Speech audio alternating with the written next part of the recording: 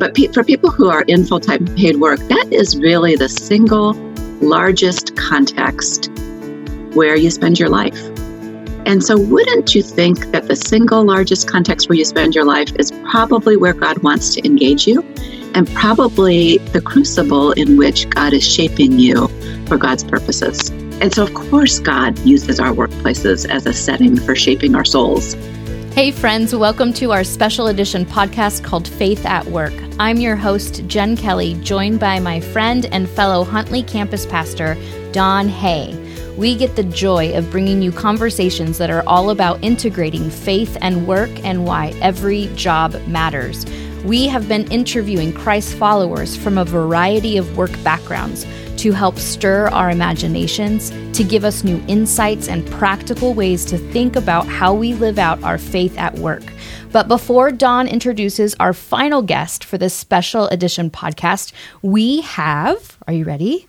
An announcement to make. Ooh. But we will share that announcement with you during the end of our time together. Boo.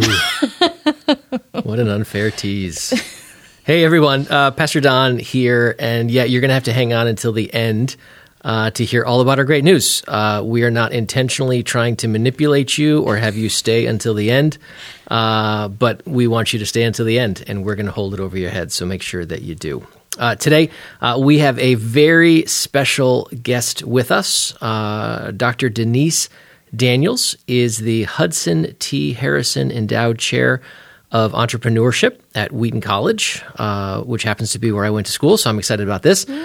Denise was also a professor of management at Seattle Pacific University, where she has been a faculty member since 1996. She is a 1991 Wheaton graduate in business economics and psychology. She earned her PhD in organizational behavior from the University of Washington. She's a management scholar with deep theological engagement in her teaching, publications, and consulting work, which focuses on the intersection of Christian vocation, leadership development, and the marketplace. Denise co-authored the book, Working in the Presence of God, Spiritual Practices for Everyday Work. She's also the producer of the documentary film and course series Faith and Co., which are designed to inspire deeper connections between faith and work. She is also a recognized scholar in the areas of Sabbath keeping, theories of work motivation, and leadership, including women in leadership. So, Denise, thank you for joining us today. Yes. Thanks so much, Don and Jen. It's nice to be here. Oh, we're so thrilled to have you. You have quite the resume. So one of the things that we wanted to ask you right off the bat is share with us some random fun facts about yourself that might not have been included in there. Okay, so here's definitely not on my resume. Let me tell you a quick story. This is my earliest entrepreneurial endeavors. I was probably 5 years old, and I decided to make bookmarks that I sold door to door in our neighborhood. And so I cut up pieces of paper and put stickers on them. And then I dragged my little brother, who was probably 3 or 4, with me. And we went door to door and sold these bookmarks for a penny a piece. And when we got home, I was really excited. I think we had like 21 cents between us. Wow. And so a clear moneymaker. Kind of a moneymaker. At the very end, we were splitting the money, and we got down to the last dime and the last penny. And I told my brother it was okay with me. He could take the bigger coin, which was made out of gold, and I would take the smaller coin, which was only made out of silver. And so he got the penny and I got the dime. Very clearly, God had some work to do in me and that's in my fun. life. Oh. So you don't. One of your degrees is not in finance. No. Yeah. Okay. Just checking. That's amazing. You got to love the little brothers and the things you can get away with. That little brother, by the way, eventually did get a PhD in physics. Oh, so wow. he did okay himself. But at age 3 or 4, he still was not able to distinguish between the value of a penny and a dime. So. That's amazing. Well, we're so glad that you're here. And over the course of this series, we have talked a lot about creation, fall, redemption, restoration, throughout this idea of faith at work with our listeners. In the very first episode with Dr. Roberts, we addressed why starting at creation is so fundamental when we talk about work as good, and being made in the image of a working God. But you bring up something important at the very beginning of your book that we haven't really touched on yet, the importance of ordinary, you call it. In fact, in your book, you talk about sacred versus secular, and you wrote that the sacred has been divorced from the secular, and in the process, we have lost the celebration of the ordinary. Can you explain a little what you mean by this to our listeners? And can you give us a definition of sacred versus secular? And why is it imperative to understand this in relation to how we think and live and work? Yeah, it's a really good question. It really goes back a couple thousand years, maybe 2,500 years, to the early Greeks and Plato. He was focused on the life of the mind and really almost to the detriment of the life of the body, the physical material world. The ideal for Plato and those early philosophers was to sit around and think, and write and do the various things. So they weren't dealing with the mundane. They weren't dealing with the daily activities of obtaining food and taking care of children and building roads and whatever else needed to get done to live.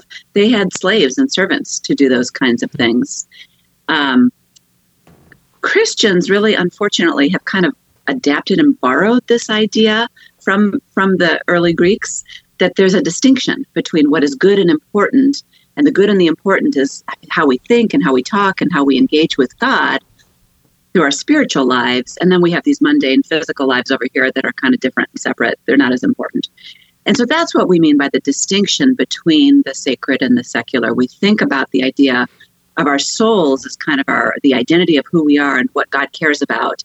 But God doesn't really care about our bodies necessarily. God doesn't really care about the mundane details. And that's just fundamentally not true. The Hebrews would not have had this divorce between the sacred and the secular. They would have really connected them much more tightly than we tend to do in the Western world. We have this duality. And but that's not what we see in Scripture. It's not really what we see in terms of what is valued by God. God doesn't distinguish between what is spiritual and what is worldly. Really, all of our actions in the world shape the kinds of people that we are becoming. And if you look at Scripture, and particularly if you look at Jesus in Scripture, he talks all the time about the ordinary life. He doesn't talk about it as the ordinary life. It's just how he talks. So his parables are about really mundane activities. He talks about, women sweeping their houses and planting seeds or taking care of sheep. These were the daily activities, the daily work of the people that he was talking to. He engaged with people as they went about their daily business. And so he meets the disciples when they're fishing, they're pulling in the nets. He engages with the Samaritan woman as she's fetching water. The things that they're doing throughout the daily activity of life is where God meets them, where Jesus encounters them. So Jesus uses examples from regular life to help us understand God's kingdom. And so, of course, God uses our workplaces as a setting for shaping our souls. In my mind, and the way we need to think about it, is that work is never secular. Work is really, it is a very sacred place where God is encountering us. Wow, that's good. I want to go a little bit more into this division between sacred and secular, because I don't even think it just happens at work. It happens with us between our relationship and God, right? Like, it's 21st century Christians. Many of us can be busy, overworked, stressed, consumed by technology, emails, and the mayhem of working just frantically. And as a pastor, right, it's really, really normal for me to be able to hear from my people that, like, hey, Jen, I got to get some time away. I just need to go and spend some time, distant with God somewhere. And you talked about this a lot in your book, and I thought it was really profound. You said it's not, there's nothing wrong with communing with God in quiet and beautiful places, but such spaces don't tend to be where our everyday lives are lived. And that by doing this, we actually perpetuate the division between sacred and secular, and therefore perhaps minimize our own spiritual practices. Can you expound on this idea and help us understand why and how bringing spiritual practices into the very midst of our ordinary lives can transform our walk with God? Yeah. I co-wrote this book with Shannon Vanderwerker, and Shannon has 3 kids, and I have 4 kids. And so both of us were in an experience in life where we felt really busy, like our lives were full and we were busy with family things, with work things. Shannon's actually a stay-at-home mom, so she was very busy with work things, dealing with schooling with young kids and so on. I had moments in my life where there was just no way I was going to be able to get up early and have a quiet time. And that was really frustrating to me. And it also felt a little bit like a failure as a Christian, that somehow I couldn't do what I felt like a good Christian does, which is take quiet time aside and be with God on a super regular basis. And it just was not the way my life was shaped in those particular moments. And so we really started thinking about and wondering, are there ways that we can engage with what God is doing in our lives in the midst of the lives that we have, not the lives that we wish we had, but in the midst of the lives that we're actually experiencing. And so this book really was written out of our own experience of what does it mean to be a faithful follower of Jesus, to have a life that is full and at times overwhelming and at times anxiety-provoking, and to also be a faithful follower of Jesus. And how do we do that? How do we marry those two things? And so we started to look at practices that we could engage in the midst of that busyness.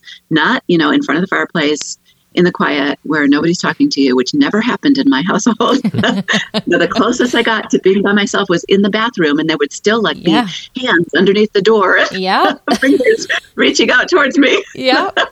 So you're never really alone. And just trying to figure out, okay, what are the ways that we can do this? And then on top of that, there was this idea that for people who are in full-time paid work, and which is what my experience was. I was a college professor. This is my 27th year now as a college professor. Oh, wow. But for people who are in full-time paid work, that is really the single largest context where you spend your life. And so wouldn't you think that the single largest context where you spend your life is probably where God wants to engage you, and probably the crucible in which God is shaping you for God's purposes? And so it was kind of the marriage of those two ideas. One, how are we going to do this ourselves? Like, what's the practical reality of how do we engage with God in the midst of the busyness? And secondly, how is God trying to shape us? And how do we recognize that and acknowledge that, for which, again, for many of us is our work lives? And how do we move forward into trying to recognize what God is trying to do in us? That's so good. Yeah, that's good. And, over the course of the podcast, and even as I think through conversations that I have with people that I would sort of put in that pastoral category of where are you and what is God doing and how do you bridge that gap of what he's calling you to do versus where you feel you are? I know that sometimes when we think about our jobs, so much hinges on the lens through which we look at what we do, where we go, who we're interacting with. And it's easy to feel like my job is a barrier to the things that God wants me to do. It's the people I work with. It's what I have to do from 9 to 5. And it's almost, we lose that sense of what is God doing in that space. And I think that so much over this podcast has been looking at different spaces and saying, God is there, God is moving, God is active. Right. In fact, maybe God has you in that space so that he can be more present, he can be more active, which is a little functional. But then for I'll just say the end user, the person who's in that role, you begin to get into this concept of what is God doing in me as a result of the space that he has me occupying. How is he transforming me? And so we think of a passage like 2 Corinthians 3:18 where it talks about being transformed to the image of Jesus, and this idea of how is the space that you're in, how is the position you're occupying, the work that you're doing, how is that environment transforming me? That it's not just me as a Christian feeling like my job is to always just proclaim who Jesus is, but what what transformation is happening in me. And so when you think about your workplace, that daily transformation that can take place in the workplace, if I just open my eyes to this concept of how does God want to use where I am to transform me. So talk a little bit about the best posture that we can take as workers to engage in that kind of spiritual rhythm that produces actual change within us. What have you seen? What have you learned? Yeah, it's a great question. Let me tell you a quick story, and it's a little bit of an analogy into this question Sure. that you're asking.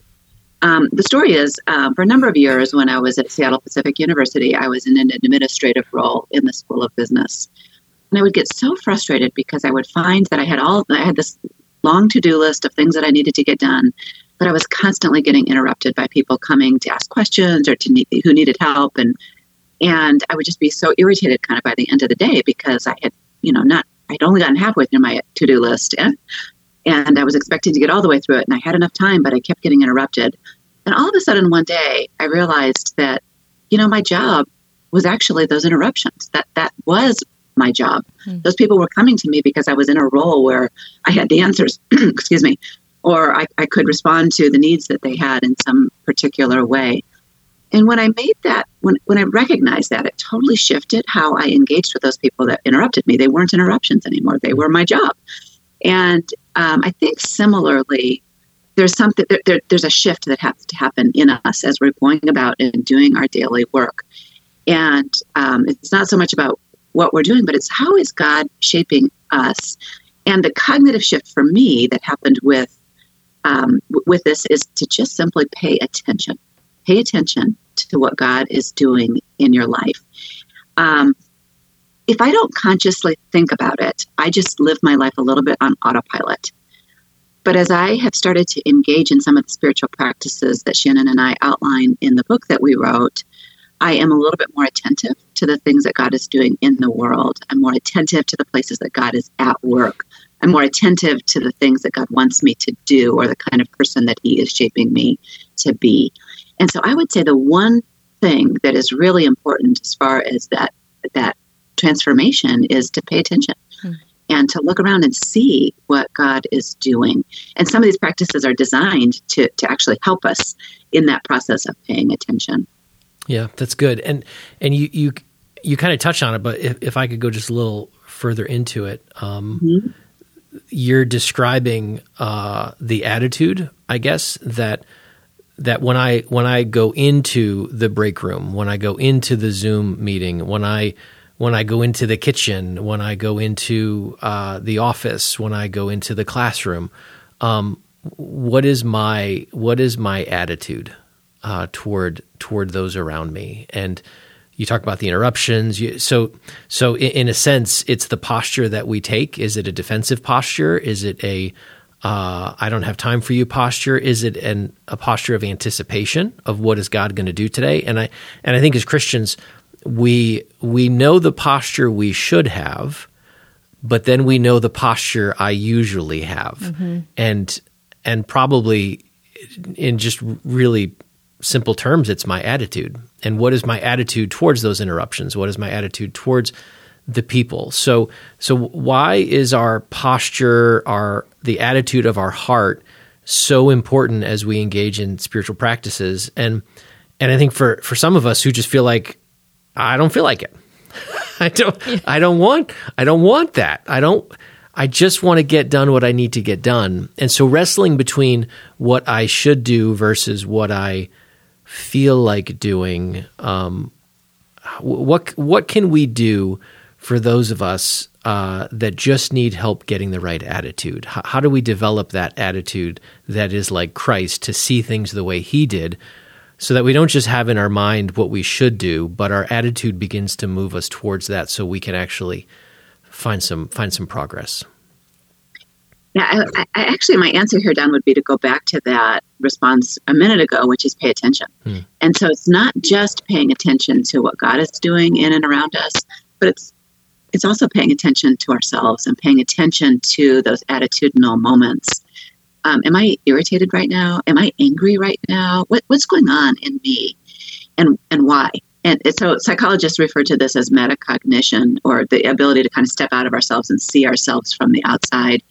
And it's really important to be able to do that for lots of reasons. It ends up having a lot of positive outcomes for us. I think for the Christian, it's important to be able to do this, partly because I think there's psychological health in it, but also because it allows us to bring those real attitudes in front of God and say, you know what, God, I'm really irritated right now. Yeah. You know what, God, I don't really feel like paying attention to you right now.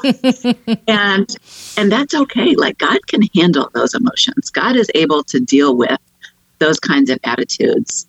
And I think the first step is to pay attention. I think the second step is to be willing to be really honest with God, and then to say, I don't feel like it, God. So if I need your help. I need you to change me, to make my attitude such that would conform to your purposes in this moment. I can't do it. I don't even feel like doing it. And that's the best I can do. Yeah. Well, and sometimes that's great. Like, that's all you could do. And I think about, a lot of times there's that Christian guilt of, right. I know what I should do. And I think even the benefit of what you're describing is acknowledging that I have a bad attitude.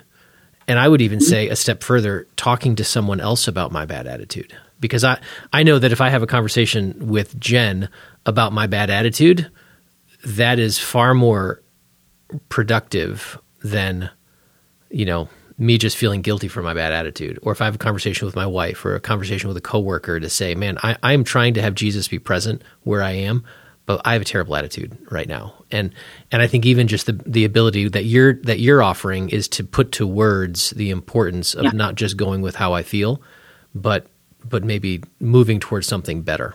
Yeah. That's right. Exactly right.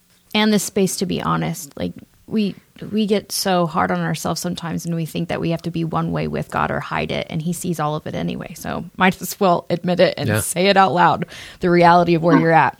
All right. And frankly, I see that all the time through the Psalms. You see the psalmist bringing these really crappy attitudes to God. Yes. Yeah, saying, for sure. That's good. This is how I'm feeling right now. Yeah. And God's good with that. Yeah. All right. So for those of us who understand the importance of ushering in God's presence into these ordinary moments, and we've checked our attitudes, we know our posture of our heart. You tell us from a practicality standpoint, where do we start within spiritual formations in these ordinary moments? Yeah, I mean, the first thing that we say is we want to, again, pay attention to our own rhythms, our own cycle of the day. So what does your day look like? What is actually the rhythm of your schedule? Are you getting up and getting ready to work and driving to work? And then what do you do first? Do you unlock your office door and open your computer? What is the rhythm of your day? Literally, what steps do you go through? And the reason we start with that is because once you understand your own day, you can start to recognize places that you can engage with God in that day. You can start to realize where you have a little bit of space to engage and to talk to God. And so, for example, in warmer months in Illinois where I live, I walk into work. I'm about 13 minutes door to door from my home to my office. And it's actually a perfect amount of time to listen to a podcast called Pray As You Go. And it's a daily podcast that goes through a passage of scripture, and it has a meditation, and it goes to the passage of scripture a second time, and there's a prayer at the end. And for me, usually I would just, before I started thinking about this way, I would just walk to work, and it didn't, it was fine. I was being productive. I was getting to my workplace. But now I'm like, okay, well, I have that 13 minutes. I can walk to work, and I can be preparing my mind and my heart for this day by engaging with scripture and engaging in prayer with God. And we actually talk about this in the book as a practice of liturgy of commute. So I'm not driving to work, but I'm walking, and in that, it's still a commute. I'm still getting there. And in that process, I'm engaging with God. I'm using that time to prepare myself and allow God to help me prepare for the upcoming day. So that would be an example. That's a great example. And I think it's so helpful for so many of our listeners that can actually review their workday. Where do I pause? Where do I take a break? Maybe I have a Zoom meeting at this time all the time, but I have a little bit of a 10-minute window. Just different areas of ways that we can implement a spiritual practice to be aware of our surrounding and connect with God, right? Right. Exactly. Talk to our listeners, though, who might not have a paycheck or go into an office building or quote unquote have a job to go to. Is this applicable to them as well? Yes, because everybody works, right? Like whether you're getting paid for it or not, everybody is doing work throughout the course of their day. I mentioned Shannon Vanderwerker, my co-author on this book, Working in the Presence of God. And Shannon is a stay-at-home mom. And very much she's working, and very much she can engage in these exact same practices that I can. She's not walking 13 minutes to her office, but she is engaging with small children and figuring out meals and figuring out when to go to the grocery store and figuring out how to get kids to various activities and all of those kinds of things. And so she still has a rhythm that she's working through in the course of her day and trying to figure out how to implement some of these practices with them. That's good. So some of what you're talking about, and I want to follow up on that, is it sounds like in some ways it is almost identifying property in our lives that we believe Jesus inhabits, and identifying not just the property of where I sit in church or the chair in my house that I'll read my Bible. The clearly Jesus inhabits those spaces, but it's those other spaces that, well, my boss owns that, or my coworker owns that, or my desire to have more and have a name for myself. And so in some ways, you're sort of expanding the territory that we're going to say, no, Jesus, this is yours too, and so I want my commute to be yours, and so here's how I'm going to give you that property. So I think that's such an important thing that you're describing. And you mentioned your going into work and the podcast. I'm a little disappointed that you didn't mention this podcast, because I know spiritual formation. Oh my goodness. I mean, spiritually, this podcast has shaped you. You were sharing earlier how it's actually part of how you came to faith. And so I'm not going to ask you. I'm not going to ask you about that. I don't want to put you on the spot. But what I would say, in addition to that, share a little more personally some of the most impactful ways that you can practice that really acknowledge that this space belongs to Jesus. Some of these you talked about: reading scripture at work, gratitude, celebration, Sabbath. The examples you've given are great. But for you personally, walk us through how it's formed you and shaped how you live this out. Yeah. So we have 11 practices in the book that we write about, 11 things that people can do in the course of their day. So not outside of their day, not before their day starts, but in the course of their actual real work lives, to engage with God. I do not do all 11 every day. In fact, some of them I almost never do some of them. Which I don't know if that makes you think better or worse of me. I'm not quite sure. Great. But, no, I think it speaks to everyone's different. Yeah. And everyone thrives with some different dynamics. That's exactly right. And what the other thing that I would say is that it depends on the season of my life as far as what I tend to be doing in a particular day. So I mentioned liturgy of commute. I do that when it's nice weather. But like today, it's thundering and lightning, and I drove to work, and I did not spend 13 minutes walking and listening to Pray As You Go. So that didn't shape today. So it does depend on the day, and it depends on the particular rhythm of the moment. I would say that one practice that I do very regularly is Sabbath, which I started doing about 23 or 24 years ago when I had two very small children and was working full time and was exhausted. And I was like, this can't be what God desires for me. There's got to be more to the Christian life than this. And I ultimately decided that one of the things that God was calling us to, and it's one of the 10 commandments, by the way, like we don't even think about it this way, but one of the things that God was calling me to was a regular day of rest, and where I didn't do work. I didn't try to catch up. I didn't try to be productive. I didn't try to be efficient. I just was on those days.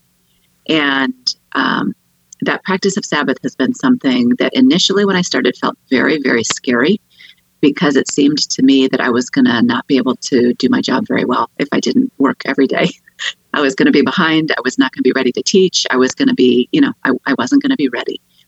And it surprised me almost every week when I would choose to forego doing work.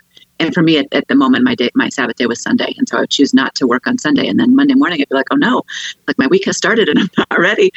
And every week it seemed like it worked out. It was okay. And I was ready, or I was ready enough. And over time, that practice and that habit has really shaped and formed me in a way that helps me to recognize that God is in charge, not me. And that the world keeps turning even when I don't work. Yeah. And there have been all sorts of things that have been very fruitful that have come out of that practice of not working one day a week.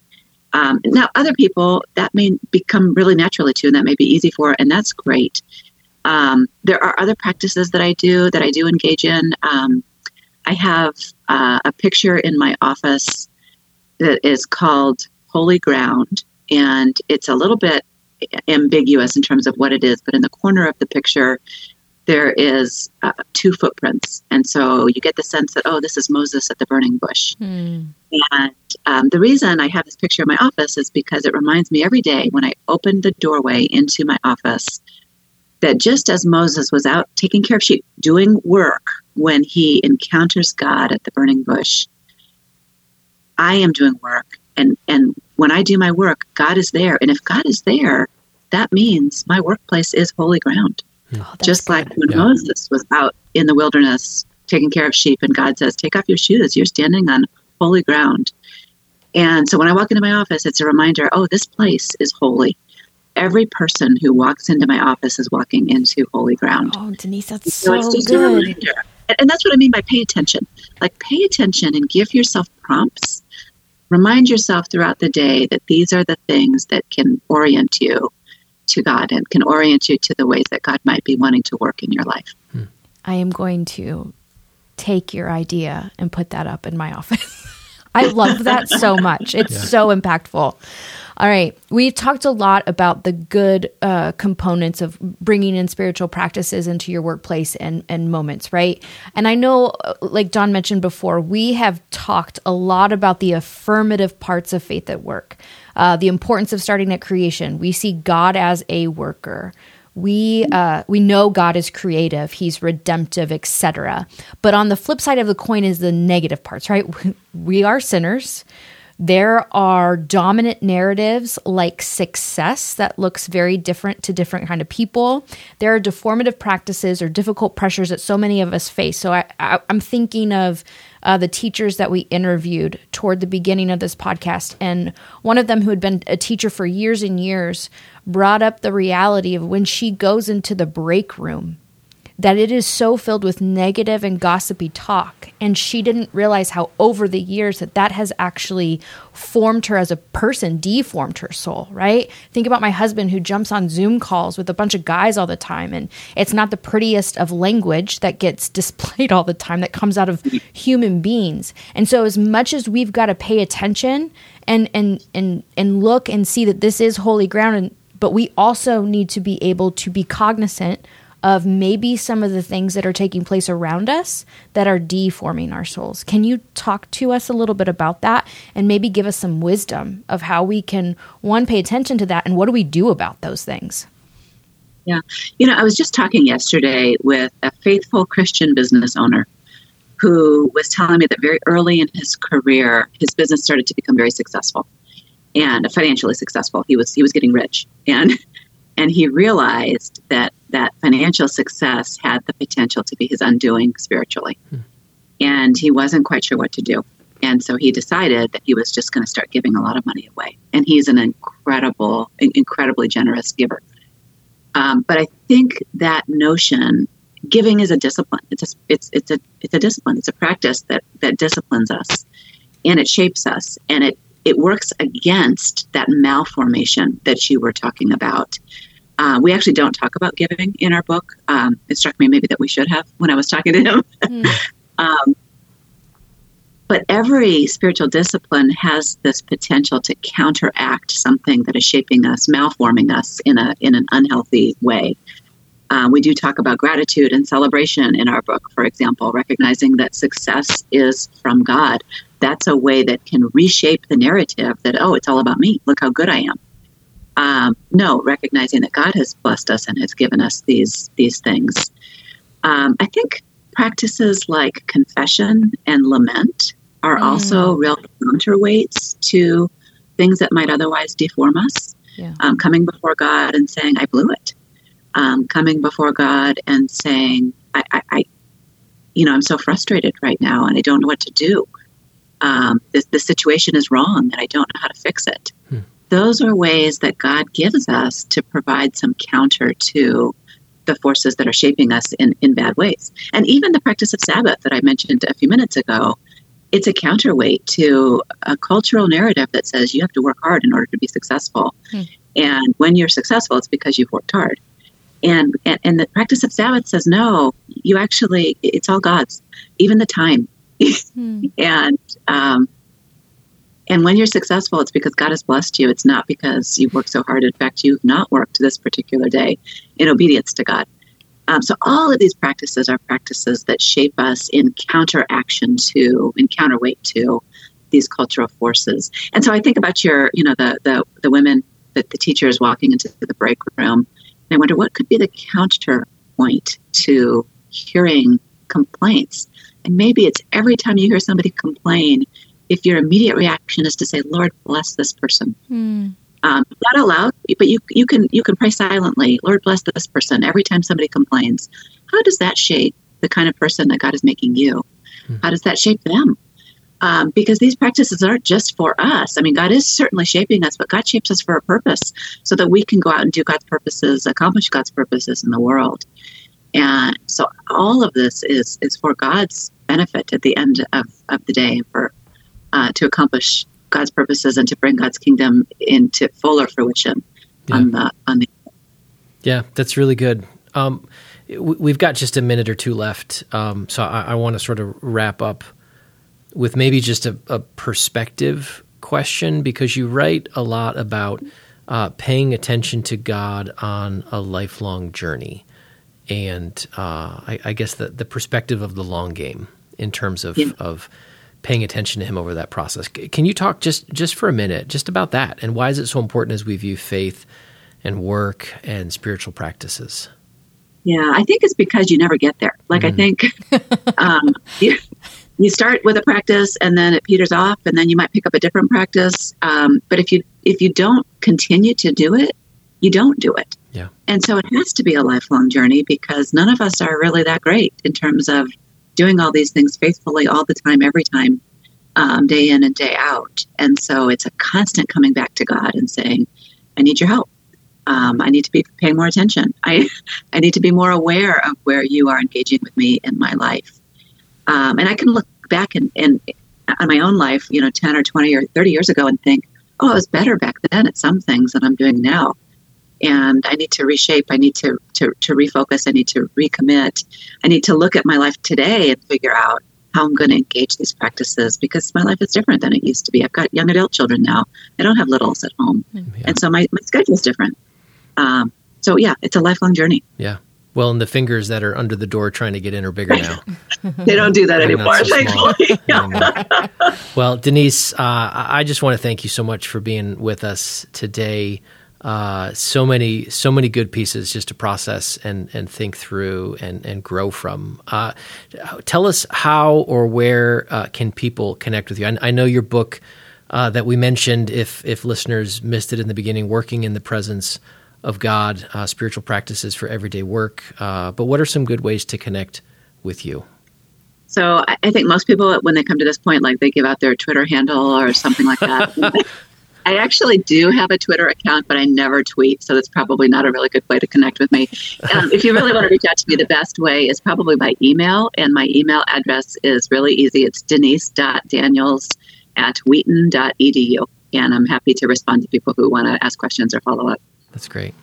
Thanks again so much, Denise, for being here. You guys, thanks for listening to this week's episode of Faith at Work.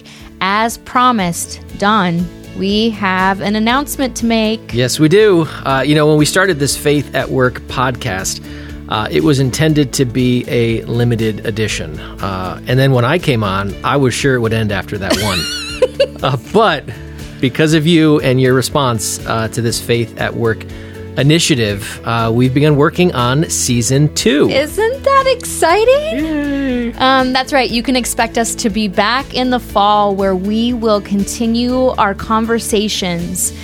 So stay tuned for the startup date where we will continue to think critically about faith and work intersecting in creative and inspiring ways. Because as we say every time, every job matters.